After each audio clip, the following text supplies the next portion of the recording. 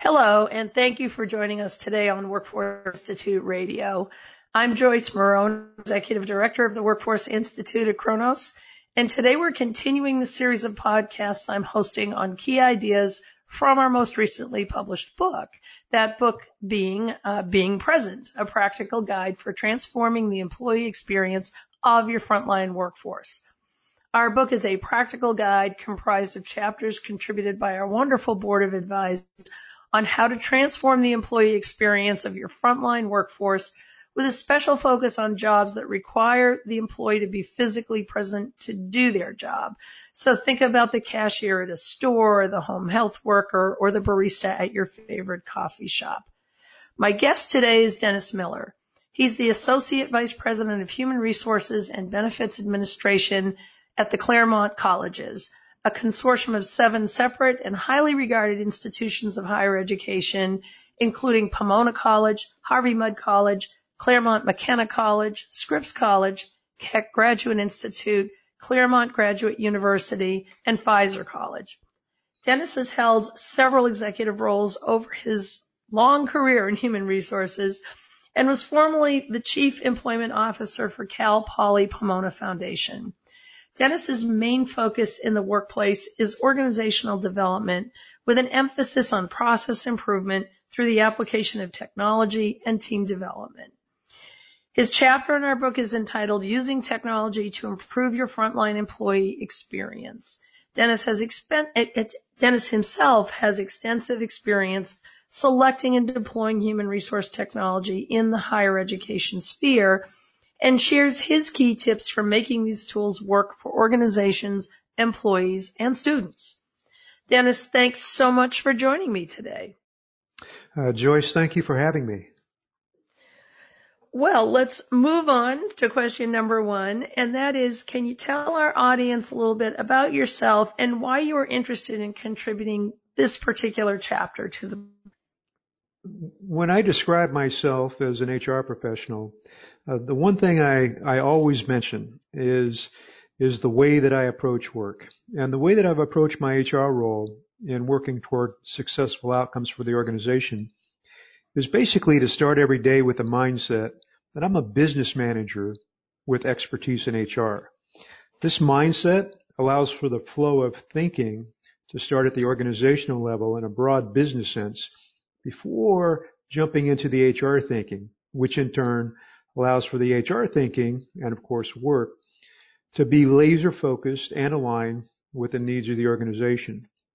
That's kind of how I describe myself from an HR perspective. A business manager first with an expertise in HR. So when I was asked to write a chapter in this book, I was very happy to get that invitation, humbled a bit. And of course, I agreed readily. And I think probably the first and most important reason that I wanted to contribute to this particular book was to tell the story of successes that the team experienced and continues to experience at the foundation over an extended period of time. In fact, in my view, it's a testament of the hard work of many foundation employees, most of which are in the IT department, HR, and payroll departments. The employees in these 3 departments, they went well beyond what was required of them to do their job, and the people who made it possible for these major accomplishments to be realized and, of course, institutionalized. So I think the key reason is the chapter in the book is really to recognize their hard work and accomplishments in a highly public and rather permanent medium. So I really appreciated the opportunity. Second reason, I wanted to talk about how technology can be used and leveraged to solve common process deficiencies in such a manner as to benefit employees by having fewer process problems and typical frustrations that one might experience when using manual processes or faulty processes. At Foundation, the process problems described in the chapter, they tended to impact more frontline workers than anyone else. And at Foundation, telling the story helps show that using technology is not intended to help just one group of people. It should help all employees, all managers in the company, of course, as a whole. So the chapter does provide a handful of examples on how those improvements materialized at Foundation. And I think the final reason is the third main reason I would really talk about is to show how leveraging technology should provide measurable value for the business. At Foundation, we chose to modify our existing manual workflows to match up with how the technology was designed to operate, and the areas we chose to customize was only in customizing reports. So although the system features were configured to our needs, there was no system level customization. And I wanted to talk about the importance of achieving those benefits from that approach longer term. And of course, writing the chapter in the book gave me an opportunity to do that. So today, I like to tell this part of the story. Even at Foundation today, after really almost a decade, the HR and payroll budgets are at 15% less than what they were a decade ago.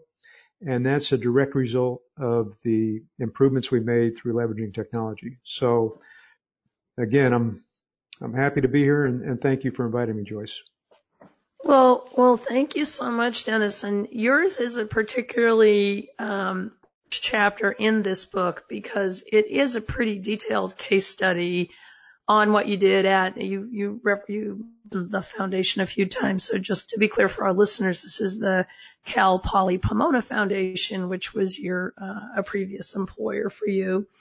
And so where I'd like to go next is if you could talk in a little detail about sort of the before, during, and after picture of this case study, because I think a lot of times when we're attempting to share best practices with other organizations, sometimes people can feel like they're getting a lot of headlines. Your story, as you lay it out in the book, is pretty granular in terms of what it took and very practical advice on how to move these kinds of big change efforts along. So I'm going to turn the floor back over to you to tell the story of, how did you determine that you had an issue that needed to be solved at Cal Poly Pomona and what you did about it? When I joined the Cal Poly Pomona Foundation, the HR function had basically 4 different platforms to operate the payroll and the HR function, 4 different platforms that interacted with each other. They were interfaced with each other. And the interface process itself is not always squeaky clean. So imagine for a minute that this is an example that I really talked about in the chapter in the book. It's really just a symptom of the broken processes that existed. So think for a minute that you're a student worker on a campus and you work in the dining services area. You work at Subway or Starbucks or whatever venue it happens to be. And you decide that you want to move. So the way that you notify the payroll department or the HR department is you go online, or maybe you go to your supervisor and you ask them for a form to change your address. So you find the form, you fill it out, and you stick it in intercompany mail, and you send it to either HR or payroll. So the form itself gets routed through the campus mail and takes a day or 2, maybe 3 days to arrive at the department that it's addressed to. And then one of the employees gets that form and they open it. They open the mail. They get that form and then they stick it into a priority of work that they have to do. So they ultimately at some point, 2-3 days later, a week later, maybe 2 weeks later, they get that form and they process it because it's just one form of dozens or maybe even hundreds of forms that may be put in the queue to get transacted. So they enter the form into the system and they change the address. But that address is not changed in the HR system and the payroll system. It's only changed in one of the systems because now whoever received that form first has to take it to the other department. And then that person goes through the same experience. They get that document, they put it in their work queue, and then they update the system that they have to record the proper address. That might take 2-3 weeks, may take even longer. Sometimes the forms don't even arrive because they get lost, right? Because it's a manual process. In the meanwhile, a payroll process has occurred.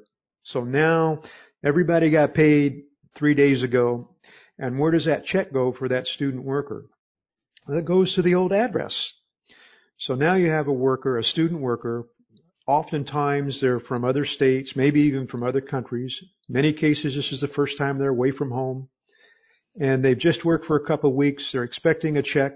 Usually it's a pretty small check, because usually when you work in dining services, you're a minimum wage worker. But they still need that money. They need it. They need it like everyone needs it. So the check doesn't come. So they panic. So they show up at the payroll office. Hey, my check didn't come in the mail today. So the payroll department says, okay, we'll void that check and we'll issue another one. So now the payroll department, 5 days a week, is issuing, they're canceling out a check that they wrote, and they're issuing a manual check. 5 days a week, twice a day, they run a process to replace those checks. But not all students show up that same day. Some of them wait another day or 2 days or 3 days. In the meanwhile, they're panicking. Where's my money? So think for a minute what a student should be doing. A student should be thinking about their coursework, thinking about studying, thinking about getting good grades, maybe thinking about extracurricular activity. Whatever it is they're thinking about, it shouldn't be, where's my check? So that was really the best symptom when I first joined the Cal Poly Pomona Foundation. That was the best symptom to talk about when I spoke with our directors and our board of directors when I went to get money to implement a new system. So the text in the book that I wrote, it has 3 or 4 examples just like that. I probably have 10 or 12 of them. But those types of problems, they impact everyone, and they certainly impact the frontline workers. And in the case of Cal Poly Pomona, they have 24,000 students there. Many of them work in dining services or the bookstore. And having a faulty process like that absolutely needed to be addressed and resolved. And more than anything, the examples in the text in the chapter, they illustrate those types of symptoms that can be solved with a good platform. Now, the platform we moved to, it had a very, very important ingredient. It had a single database for timekeeping, payroll, and HR. And the reason that we chose that database was simply because I knew from a process standpoint, as long as I had systems interfacing with one another, process issues would still exist in some format of the type that we had. Now, they may not have been quite as bad depending on the system that we deployed, but fortunately we were able to find a platform that did have a single database for timekeeping, payroll, and HR. And frankly, it worked better than I envisioned early on. So we were really happy about that organizationally. So when you think about what you did to prepare and then deploy the new technology platform, I imagine it didn't happen overnight because these things generally don't. So what approach did you take to increase the likelihood of success for your projects? Yeah. Well, Cal Poly Pomona being an institution of higher education, for those listeners who aren't familiar with that particular space, change and change management is a very lengthy process. And it's like that by design, and it's not a criticism. It's just the environment that you live in. Many decisions are made in groups, and it takes time to get groups together. It takes time to reach consensus. Usually it requires a lot of education. So in the case of this particular transition, it was actually pretty easy to convince the board of directors to spend money on a new platform because most of them had heard about complaints from students not getting paid on time or a list of other problems that were really symptoms of the real problem, not having a good platform in place. So once we were able to achieve funding from the board of directors, once we received approval, then it was a matter of, okay, how do we roll this out? How do we implement the platform? And then how do we take advantage of all the features that exist? So the focus that we took, and it was at a time when a lot of people in the industry were talking about going green and, reducing the paper and all that. There were a lot of people that spoke with me and tried to take the position that, oh my gosh, yeah, this is a great strategy. We're going to go green. And I reminded every single person that told me that yes, that's true. That isn't really the point. The point is to have an efficient process, efficient and effective process. And as a result of having an efficient process, leveraging technology, by default, you will lose less paper. So using less paper wasn't the goal. It was just a positive outcome. So we took the approach to phase the various functionalities that the platform offered really over a 3-year period. We first had to have the payroll function operating squeaky clean before we migrated to the live environment. And everything else was phased after that. The performance management system was phased. The I-9 implementation, which was ultimately automated, was a phased approach. And there were the leave management process was done in a phased approach. So over a 3-year period, actually, which ended up being a 4-year period, we implemented the different features of the platform so that the company could basically digest the change more effectively. And in higher education, that turned out, in retrospect, that turned out to be a really good approach for that environment because even though I could see the light at the end of the tunnel with how things could be, I could understand the future state pretty easily. The environment did not. In fact, they may not have even cared in some cases. They just know that they need people to get paid on time. They know that they need to hire people. They know that people exit the organization. And those things needed to be looked at from a process standpoint and improved. That's all they really knew. So it was really a wonderful experience. It was a wonderful opportunity. The employees doing the work in HR and payroll and technology, they could see, they got excited about the improvements that were rolling out because they were knee deep in the weeds and making it happen. They got very excited about it in a very motivational way, which again was an added benefit. But really it was kind of the tortoise and the hare approach, where slow and methodical, implement those features that had the best value, implement one at a time, let the system work, make sure it's perfected, let the environment digest the change, and then implement the next thing. So that was the approach we took, and again, it turned out pretty well overall. So that's it. So Dennis, I think a lot of the principles you're sharing here, they really apply well in any change management situation, kind of lighting the spark with examples that people can understand and in this case, really viscerally feel. Most of us have been in that position of like waiting for that check to come because of that bill that needs to be paid.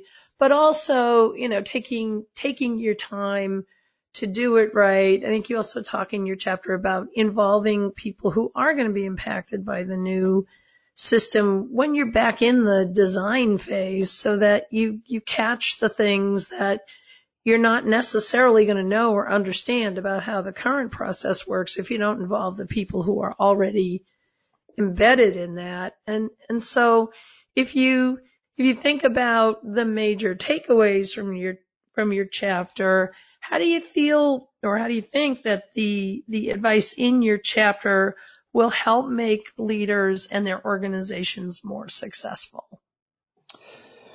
I think more than anything, recognizing that even in an environment where change management is very slow and very methodical, you can still get to the future state where technology is being leveraged and actually benefiting not just frontline workers, but all workers and managers, and providing a financial benefit to the organization in the context of true cost.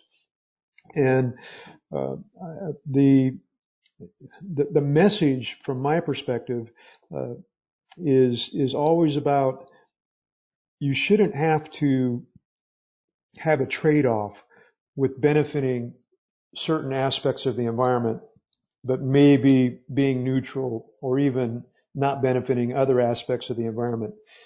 So I try to illustrate the different examples in the chapter to highlight to highlight the fact that A, it can and should be done, and B, if if you create a new vision and you stay on course and you are methodical, and of course if you engage the right stakeholders and continue to tell your story and continue to talk about the future state, you can get there, even though it takes a lot of time, a lot of work, and a lot of patience.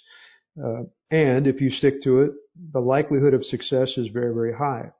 If you change a lot along the way, big changes, change course a lot of times, well, who knows how those things will turn out. But more than anything, uh, I wanted to show that you can in fact leverage technology, certainly in HR and payroll, to benefit all, not just employees or managers. I've always believed that in order, just as I started out, using the model that I talked about, it's important to view these kind of change initiatives organizationally from a business perspective. I'm pretty sure most HR people would say, yeah, we need to fix these problems because our students are suffering. Of course that's true. But how are you going to pay for it? Where's the money going to come from? How are you going to show that it's actually going to save money? And how much are you going to save? And how long will that savings last? Because if we make an investment today, we're writing out a check to somebody. And are we really going to save money, or are we just going to have to add more people to operate the new system? And again, I tried to illustrate some of those concepts in real time because in the experience that we had at Cal Poly Pomona Foundation, those things materialize, those benefits to the student workers, to all the managers, and it saved the organization money over time, and continues to save the organization money. Those are positive outcomes.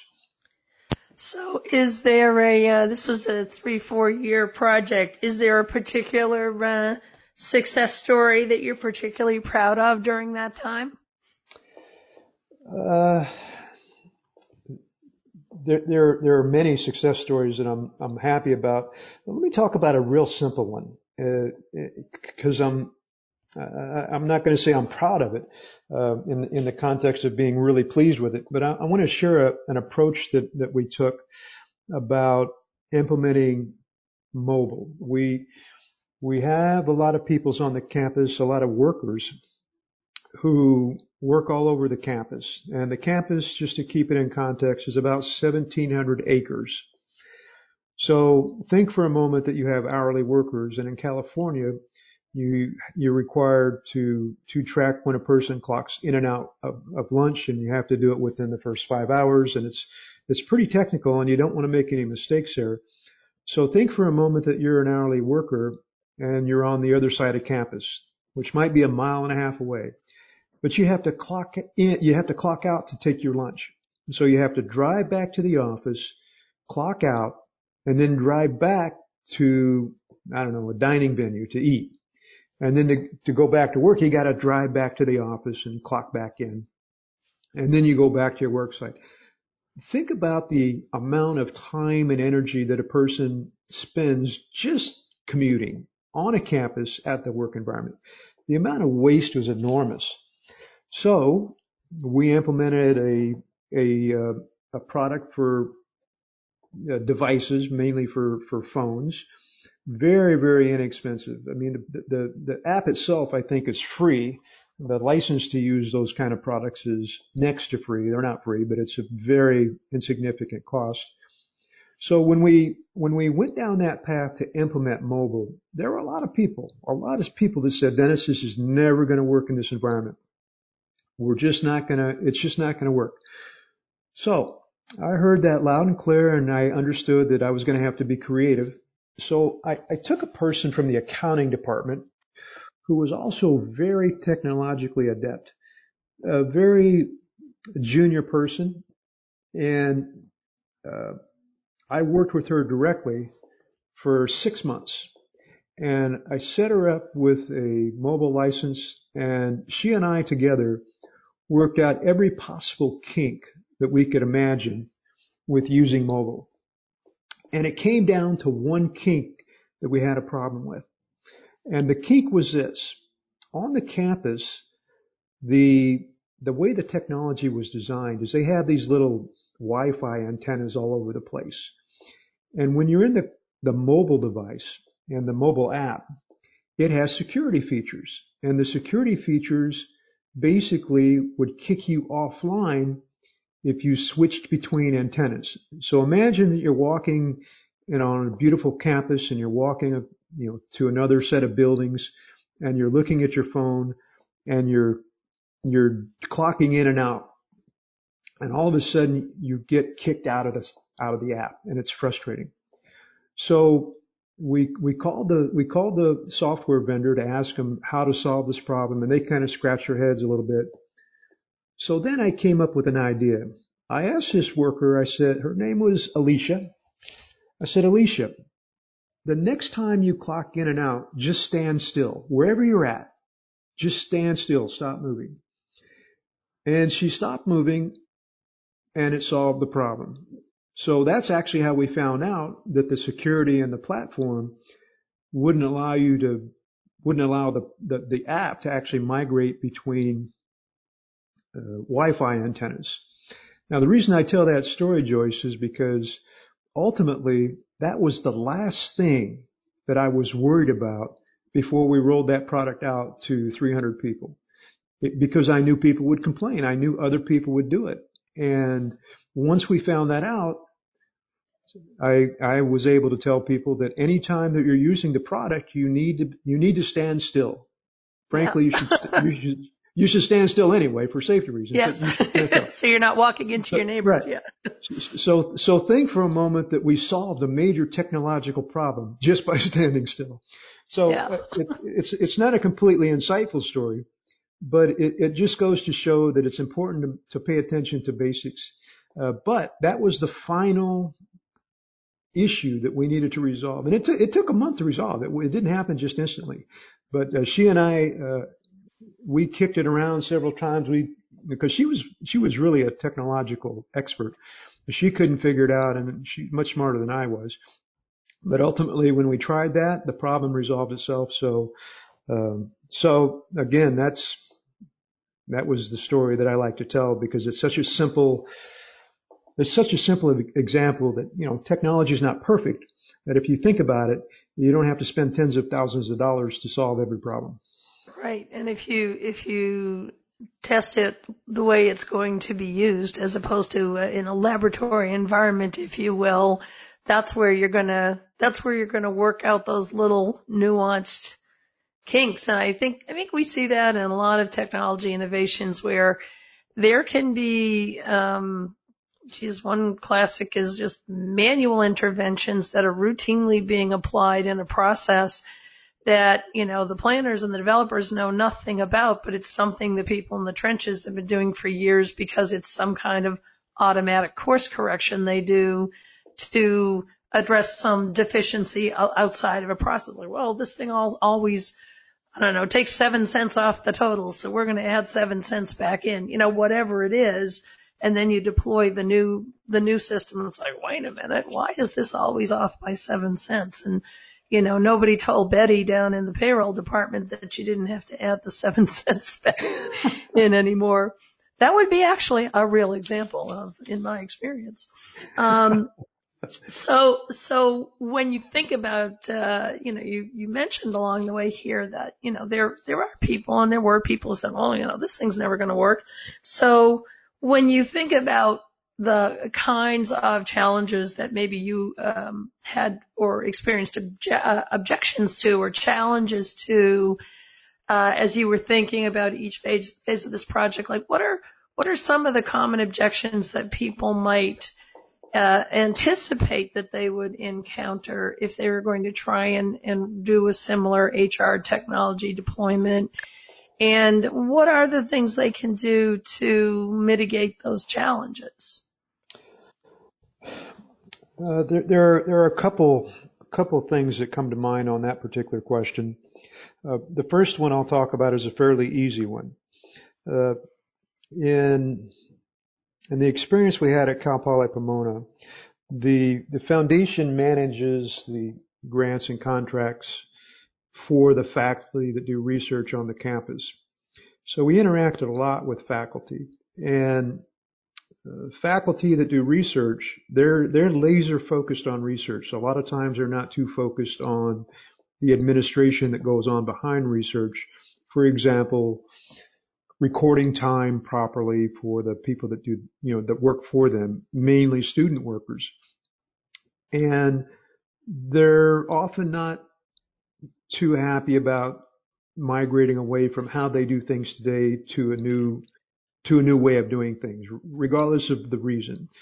So I think recognizing that particular obstacle, at least in the environment of higher education, was essential.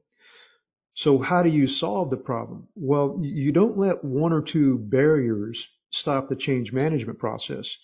So what we did, and there's certainly different ways to handle this, what the approach that I took is we're going to get 70, 80, 90, 95% of the people transitioned to how we do business electronically. And if we need to deal with the 5% or the 3% or the 2%, we'll bring them along when they're ready for it. And there was one faculty member who was a very, very well-respected researcher at Pomona. She may still be there, so I won't mention her name, whom I liked and respect. In fact, everybody respected her, deeply respected in the community. She had a lot of reasons not to take advantage of the technology until 5 or 6 years went by, and basically every obstacle she threw up, I tried to remove for her.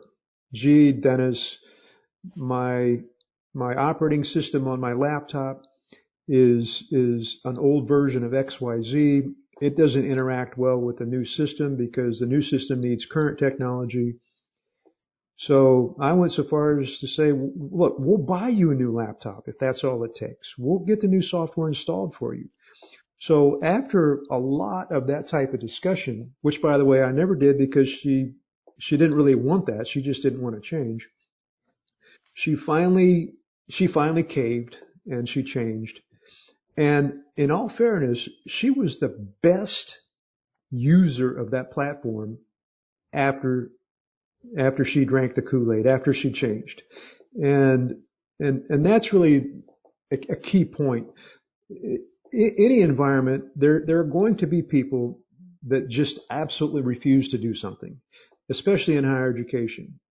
And sometimes you just have to accept that, but you don't let that prevent you from gaining the benefits for the total. And it may not be perfect, and I know there's different thoughts on that particular approach. Some people disagree, but that's the approach we used, and it worked out quite well. The other thing, though, and this is really the big meat of the thought process.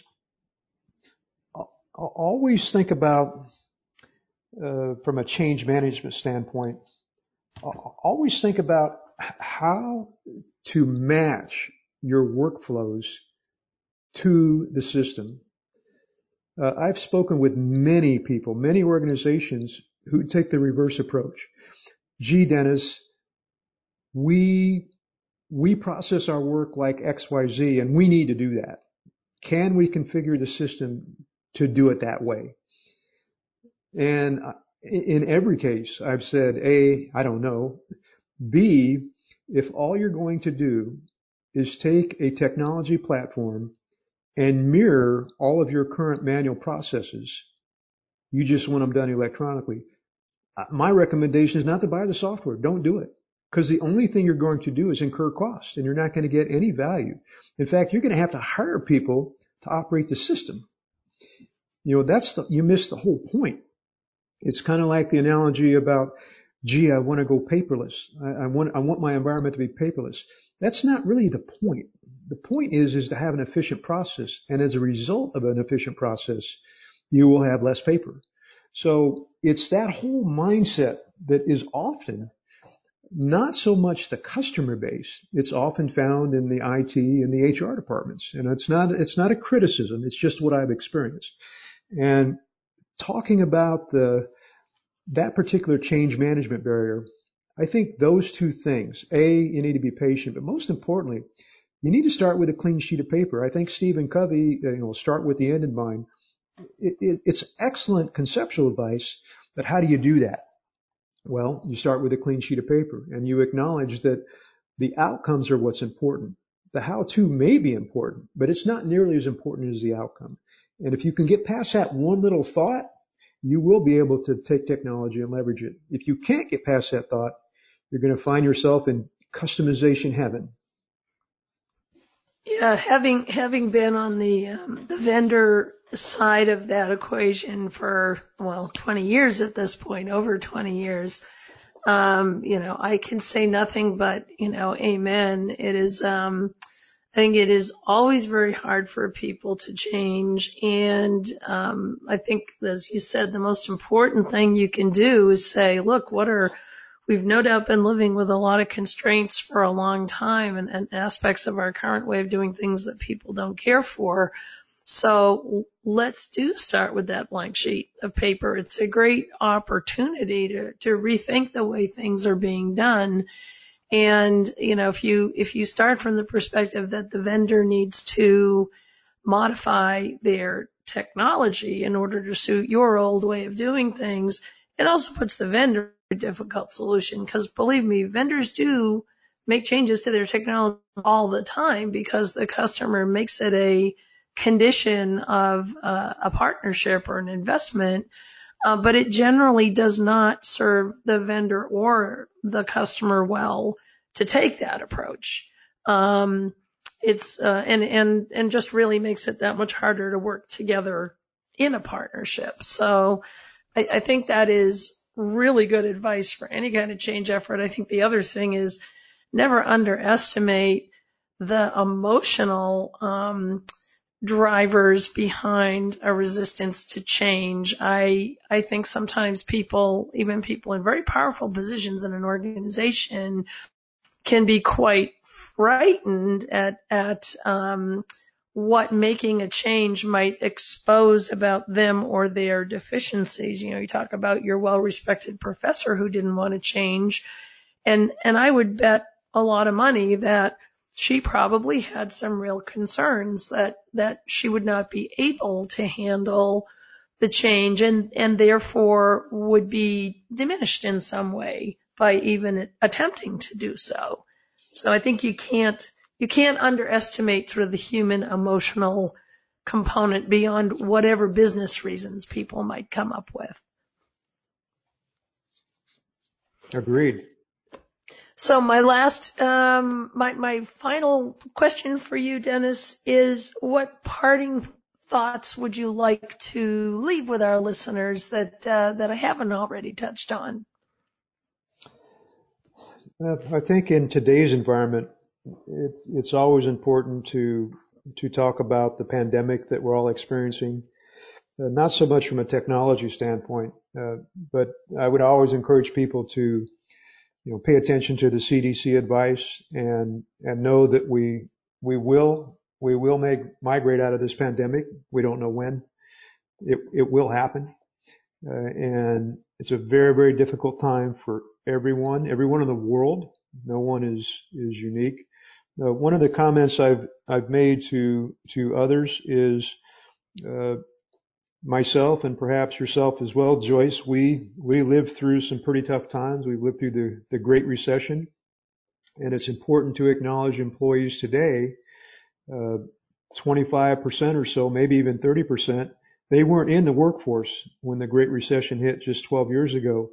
So I think it's important to be mindful of all people, but especially the people who have never experienced this dramatic disruption, very negative disruption in the workplace. Even if you happen to be one of the fortunate people who haven't lost their job, maybe you're in an industry that has higher demands as opposed to no demand. This is a very, very difficult time, and yet we'll get through it. We will get through it, and I'm not going to say we're going to be stronger for it, but we will get through it, and we will learn things from it. Hopefully we'll learn enough to be better prepared the next time a pandemic comes along. From a technology standpoint, working remotely, many people across America are working remotely, and it's a great time to if you're not already doing it, it's a great time to enhance your technological skills. It's a great time to learn how to use technology tools that maybe you haven't had time to use or even the need. One of the things I like to think about, in fact, in my work environment, I had a discussion just a couple of days ago about how to use the mobile timekeeping product for hourly workers who are working remotely. And it's a great discussion to have. So there are still things that you can do even in this difficult time to continue to advance your skill set and be fully prepared to emerge from it, because we will get through it, and not without some more pain and suffering, I'm afraid, but we will get through it. And I think it's important to remain focused on, 6, 12, 18 months from now, because right now things look very, very dim for people all over the world. So other than that, I would say, stay well, and that's it. Yeah. Thank you so much, Dennis. Thanks for sharing those thoughts, because I think we all are going through difficult times right now. And, yeah, you and I are in that same generation who not only experienced the Great Recession, but, the recession in the early 80s and the oil crisis in the 70s and, wars and the AIDS epidemic. And, this one feels bigger than what we've experienced before. But we have gotten through very hard times before, and a lot of it is dependent on people, looking down the road and starting to think about recovery and what can we do differently and what would we do differently, to react to a situation like this in the future. So for our listeners today, I hope you are all, staying home and staying well. And, we really appreciate you taking the time to listen to our discussion today. You can comment yourself on this discussion at workforceinstitute.org. And until next time, thanks so much for listening.